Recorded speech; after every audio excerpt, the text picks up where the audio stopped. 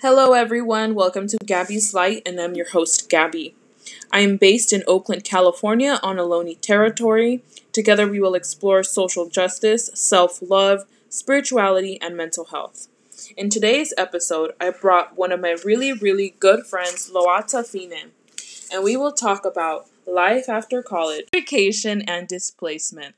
So make yourself comfortable, grab yourself something to drink or a snack, and let's dive right in. But before we get started, I want to start this segment by pulling from one oracle card from the Wild Offering Oracle by Tosha Silver. I pulled a card on the second episode, I believe, and I want to keep doing this as just a little time for reflection as we start our day and also gratitude. All right, so two cards that came up today is abundance and compassion. Okay, so the message for abundance for everyone is, Divine Beloved, please show me how to feel fully deserving to receive. I release my egos, plan, and open to being a vehicle for abundance.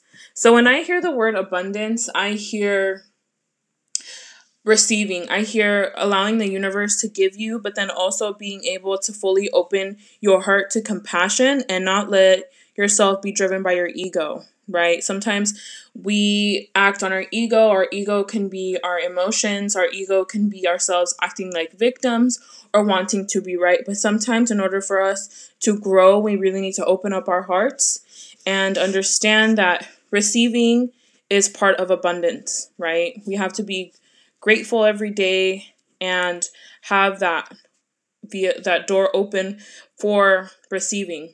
And the next card is compassion, right? Which kind of goes alongside with abundance, because compassion can be compassionate with yourself and compassionate with the world around you, right? It says, as you pray each day for greater compassion, a new self is born, drawing new people and experiences. Dear Lord, help me feel every deepening self-acceptance. May I see myself as you see me. Yeah, so I hear compassion towards yourself. Be compassionate. Be open and receptive to self-accept yourself just in how you are. Sometimes it's about accepting what we look at as the good, the bad, the ugly, and the rest will follow, right? And so it's just a matter of how we reflect and how we think about these things. So yes, I'm really happy that we got a little bit of time to check in with ourselves. So now that we have that going on, I'm going to go ahead and introduce Loata. She's going to... Loata, and I'm born and raised in East Oakland. I self-identify as an Afro-Polynesian woman. My mom, she was born in Tonga and migrated to California in like the 1970s. And my dad, he's from Louisiana, and he's Black and Creole. So I carry both of those cultures pretty strongly with me. Yeah, thank you. Thank you so much, Lotta, for joining me today. It means so much to me because I feel like you've always been such a great inspiration, and we've always kind of been there for each other through difficult times, Yes. studying for our linguistics Right. exam, and just like being, thrown together. And it was really weird how we even met, right? How the universe brought us together. Yeah. We met my second year in Davis, and it was your Yeah. third year, first year transferring. But yeah, it was crazy because it was just randomly in a linguistics class. They told us to partner up and speak to the person next to you, and we turned to each other. We started talking. We both established that we're from Oakland, and we immediately connected there. Right. And so yeah, I'm grateful for that one day that we're able to get to know each other. From there on, we've just known each other since.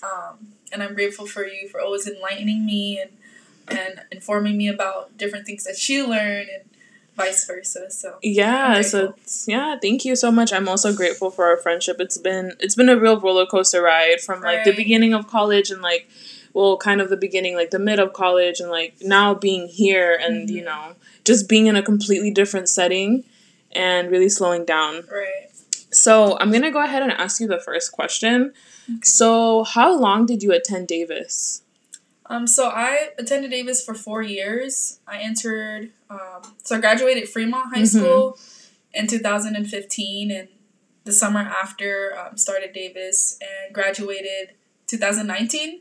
So I'm pretty fresh undergrad graduate, but yeah, it's been a very, very quick 4 years at Davis. Yeah. Yeah, I could just imagine because, like, sometimes it goes, like, boom, you know, you're studying in the books and the next thing you know is, like, you're getting ready to graduate. Right. So, when you transitioned from high school into college, how was that experience for you? It was honestly very difficult.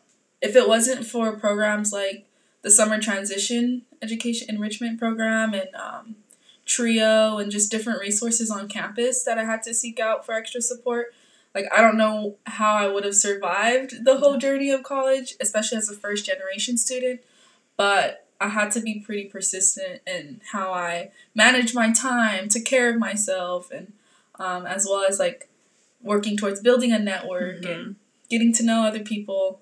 So, yeah, it took a lot of like personal initiation to do a lot of things to survive. So, yeah, especially when you're one of the first ones that goes off to college, it's kind of like you're kind of feeling as you go, and trying to determine like which way you should go.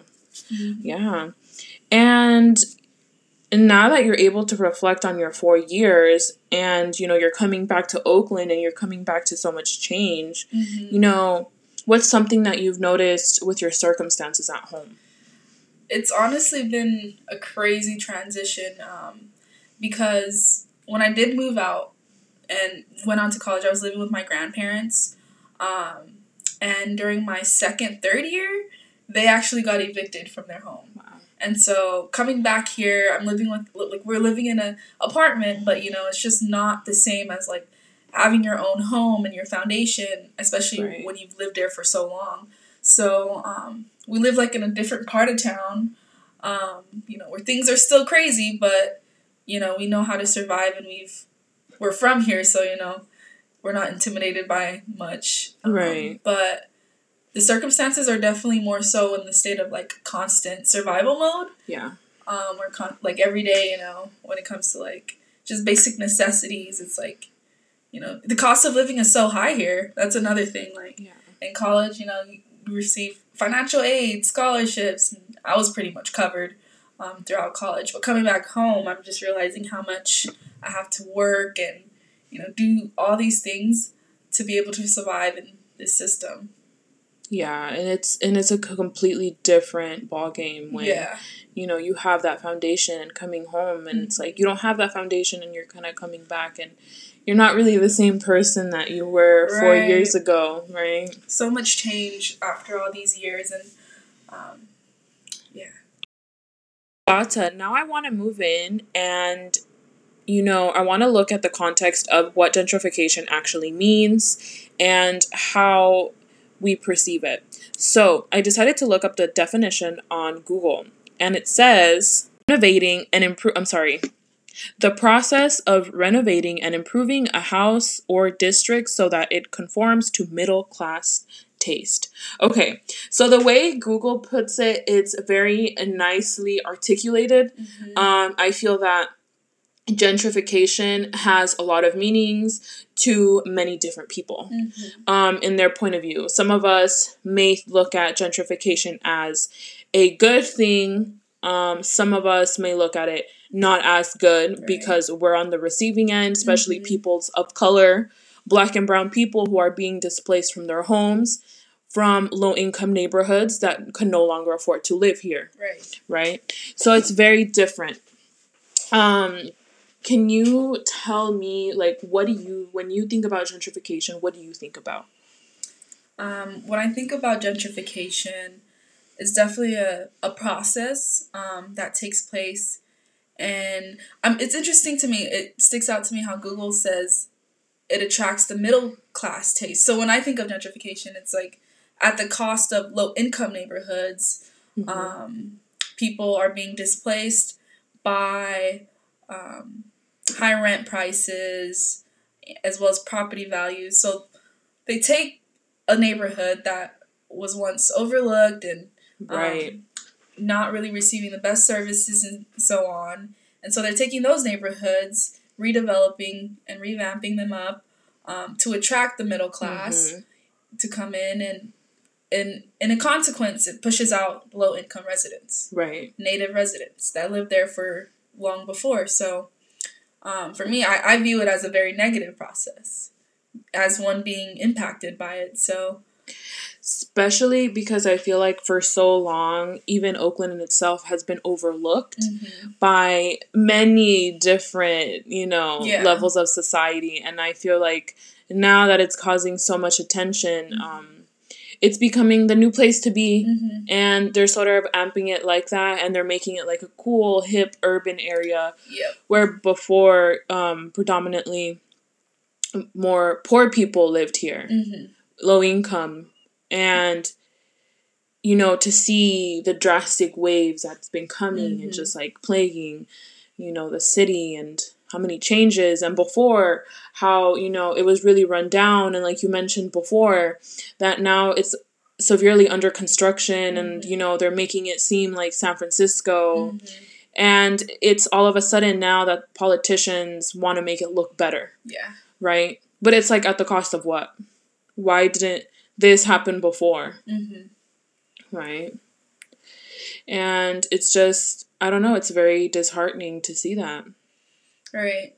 And it's just crazy because it's like wherever there's development, it leads to displacement. So like, can we have development without displacement? Can we have great city services as well as nice roads and houses, as well as an education system that serves all children? Like, can we have that without pushing out the low-income residents? Like, can we improve these services before there's an influx of new people that's seeking it out and making sure that they get the best? Right. So, yeah. Yeah, because not too long ago, I saw a house in my neighborhood for sale, and it was a bit more than $500,000. And I was like, wow, that's a lot of money. And I'm pretty sure it wasn't even fixed up or anything. Right, it wasn't even that great, but it was just like, wow, like $500,000, more than $500,000 in this neighborhood. Right, that's crazy. Right, and it's like it's ridiculous, and you don't realize how much gentrification is affected until you see predominantly white folks like running down the neighborhood with their dogs, and and it's very saddening because for the longest time, Black and brown people have always been at the forefront of costs for capitalism. And I feel that this is just another instance where that's just happening all over again. Right. So, do you notice any dynamic changes in the city? Definitely. I feel like there's been a lot of persistent change. Like, for instance, when I first moved out of Oakland in 2015, it was just funny because my senior project was based on gentrification in Oakland and how there's like a domino effect from like San Francisco and Silicon Valley and Oakland being deemed as an attractive place to come and live because it is a little more affordable for those higher income peoples. But the first things I noticed was construction all over the city. Yeah. So like all the streets are under construction, and there's a bunch more curbside homeless communities as well. And it's just like you can't turn an eye without seeing one wherever you're going throughout the city. And I feel like it keeps increasing because they're evicting these unhoused populations. So it's just like, okay, where are they supposed to go now? Right. And so like not much is being done to really address the homelessness crisis as well as unaffordable housing. And so this issue is just growing rapidly. Yeah, so that's like the big changes that I've seen. Right, and just with everything that's going on, you see people and like mostly women and children living on the street. I know that down where I live, a while ago, there was like an empty parking lot. Yeah.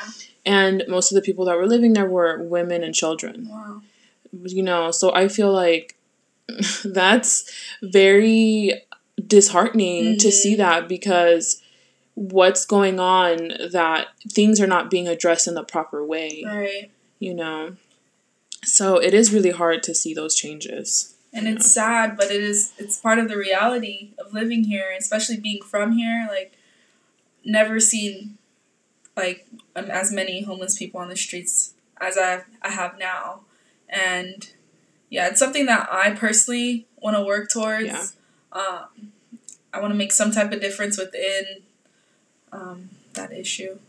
Right, and because I feel like most of the homeless population are people of color. Mm-hmm, because they can't afford to live here, and sometimes they turn to the street because that's the only way to even stay around here. Right. And yeah, but so I want to talk more about when you moved back to Oakland and you actually looking for a job. Yeah. Right? Because not only do we face, a challenge when we graduate, but then we also face another challenge when we're taking the next steps to actually find a job. So can you talk a little bit more about that? Like, how was your experience and how has that been for you? Well, it's been about 3 months since I've been in the job search, and it's a very cruel process. I wish I would have prepared myself better for it, but I was really just trying to graduate at that point, and so once I did graduate, I worked as a resident advisor for Upward Bound for the summer, and then after that, I still felt pretty burnt out from the whole school year. I was exhausted, so I felt like I needed to do a lot of recovery and take care of myself before I'm able to even start the search. Right now I'm in like the interview process with a few jobs, but it's just crazy when things are uncertain and you really want stability and you really want just to make sure that you could like afford food, afford housing and things like that. Especially coming fresh off of college, it's just like it takes some time for you to find that stability and go into a job that you actually want to do. So I'm just trying to be patient along this process.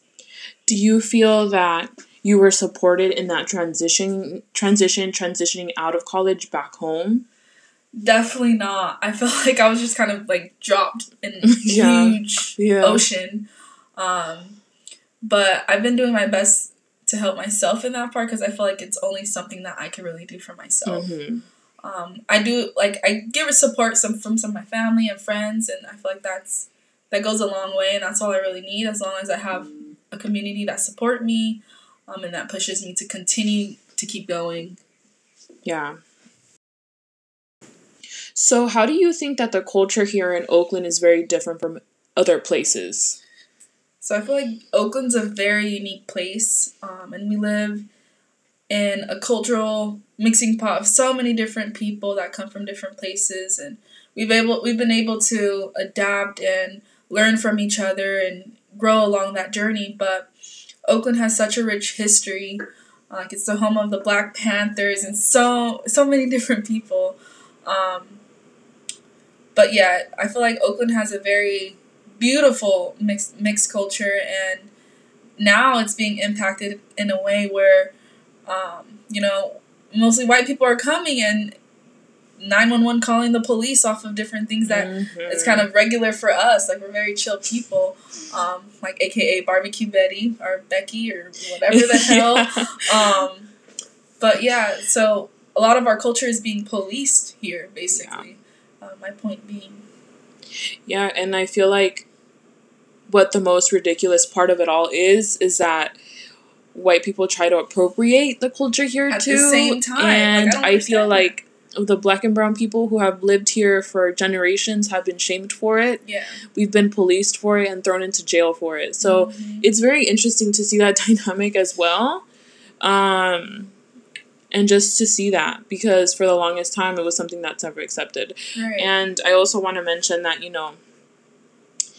I feel that even if the city's going through all these changes, I feel like there's no change either in the education system. But I feel like that's like another topic in itself, because, you would think that there would be more investment in their education, but there's not. It's actually getting to the lowest point. Right. It's like when you see all those riots breaking out and police beating on teachers and parents for wanting a better education, for wanting a better tomorrow, they're getting beat down for it. Exactly. Right? And I feel like that's not fair either, because here we are displacing everyone in their own city, but then we don't do anything to change the education system either. Right. So it's a very... There's so many different things, it's a very like, pressing topic, to I guess. be angry about as well. Yeah, because there's some, like, with education, with health, with job opportunities even. Like, there's not enough for the people who come from here, who was born and raised here. Especially, like, my experience, coming back from college and coming here and not being able to feel like I'm back, like, feel like I'm at home, like, as it felt before. So, yeah, I understand why it's angry. Yeah, it's a really crucial topic that needs to be talked about, and we need to learn how to digest this topic, but also learn how to process it as well, and understand, like, what we can do to have our voices heard in a community where sometimes we are so overlooked. Like, I feel like we were the majority for so long, but we've been so overlooked. Exactly. You know, so just being aware of that. So I decided, let's, like, lighten up the mood a little bit, because I feel like sometimes talking about these topics ignite a lot of passion and sometimes even frustration. True. Because there's a lot that's at stake here. Right, It's like a lot of people's lives that are at stake here, and displacement and not feeling grounded. But what have been some of your highlights being back home? Some of the good things about being back home, because I know you were gone for a really long time. Right. Yeah. So some highlights are that I get to spend time, like, with my loved ones whenever I want to. And I have more time on my hands to learn more about myself and just kind of, like, just take a step back and, like, really feel how I feel each morning. But as well as, like, helping me stay on track by building a routine and trying to stick to that as much as possible. Yeah. It's also been great for me because I've been trying to be more physically active, working out, taking walks, going on hikes, and I feel like that's been wonderful because it's liberating to just go out there and just hike up Mission Peak and just connect with where you are and where you're walking at that moment without thinking about anything else. Yeah. So, like, that's actually a luxury because I felt like when I was in school, it took such a impact on my mental health, my mental well-being, and I don't know, like, it was just times where I felt like I just had to be glued to the books, glued to my laptop, just studying my ass off.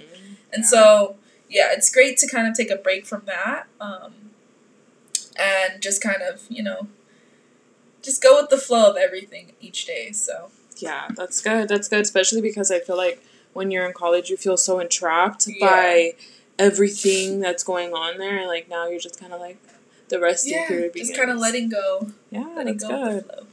And what advice do you have for students who are getting ready to graduate this year?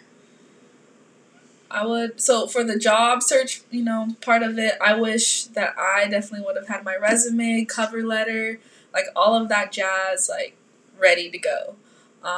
So it's okay if it's not, though, as long as you have something, like, that you could work on. But just setting some goals for yourself, some short-term and long-term goals, and prioritize what is it that you really want to do with your life. What do you want to do next? Like, it's okay if you don't want to go on to further your education, but, like, what are some goals that you have in that part, or for yourself, and making sure that you follow it.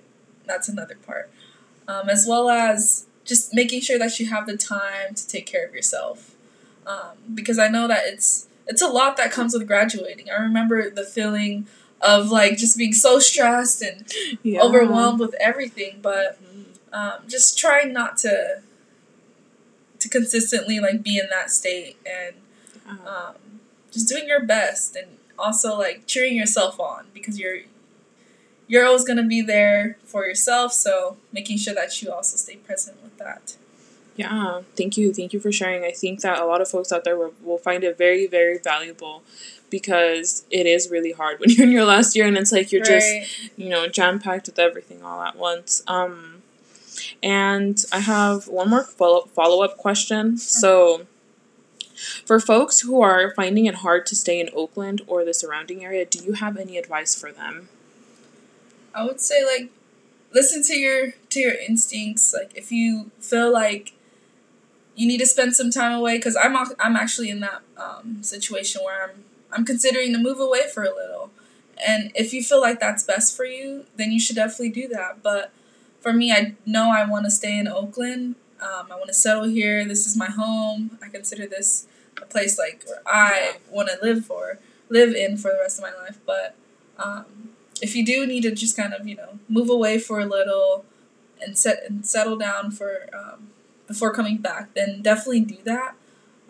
But follow what you feel is best for you. Yeah, thank you. Thank you so much. And that's very important with anything that we do, is following our intuition and following what we feel is best for us too. Because sometimes we can't really degrade our mental health, our spiritual health, and neglect ourselves either. Working a ton of jobs to stay afloat. Yeah. Sometimes it's about making the best decision for us. So thank you so much for joining us today. I'm so happy that I was able to bring Loata, and I have a feeling that this isn't going to be the last time you hear of her. I'm definitely going to have her come back on, and we can definitely have more conversations. And if you ever have any advice or anything that you want to hear us talk about, please send me an email to gabbyslight.com. I'm always welcome and open to new ideas and insights. With reason, I guess, but wanting to cover things that are good for mind, body, and soul, and our conversations that can possibly lead to new ideas and self-discovery. Again, thank you so much, Loata. Thank you for having me. Yeah, thank you so much, and thank you all for tuning in. I'm really grateful for everyone out there that was listening in today. I hope everyone enjoyed it, and I hope everyone has a wonderful day. Thank you so much. Bye. Bye.